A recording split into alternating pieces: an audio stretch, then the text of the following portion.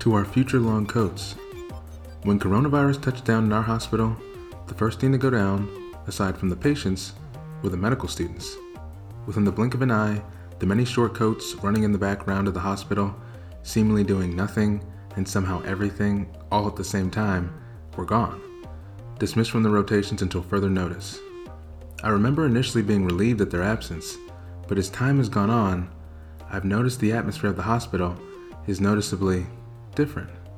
So this is my letter to the soon-to-be heroes currently on the sidelines. Dear medical students, we miss you.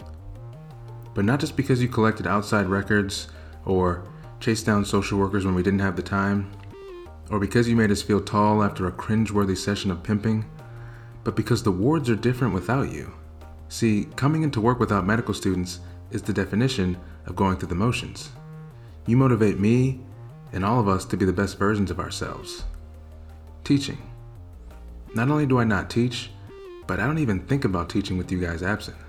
Now it's clock in, see patients, write notes, and then find the nearest exit.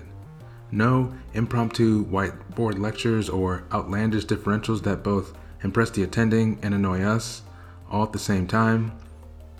It's just, what's the problem? Treat it. Physical exam.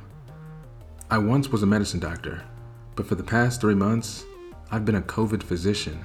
And I'm sorry, but in this COVID era, this COVID physician don't touch patients. Why? We are decreasing our footprint in the hospital, saving precious PPE, mitigating the spread of a catastrophic pandemic. Need I go on? But if you guys were around, my physical exam conscience would be much louder.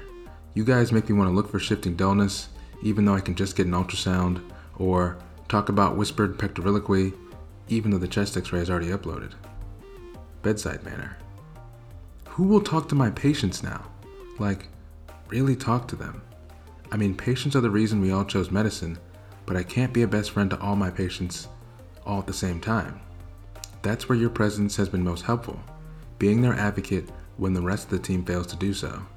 In short, med students, believe me when I say this, come back to us. We miss you.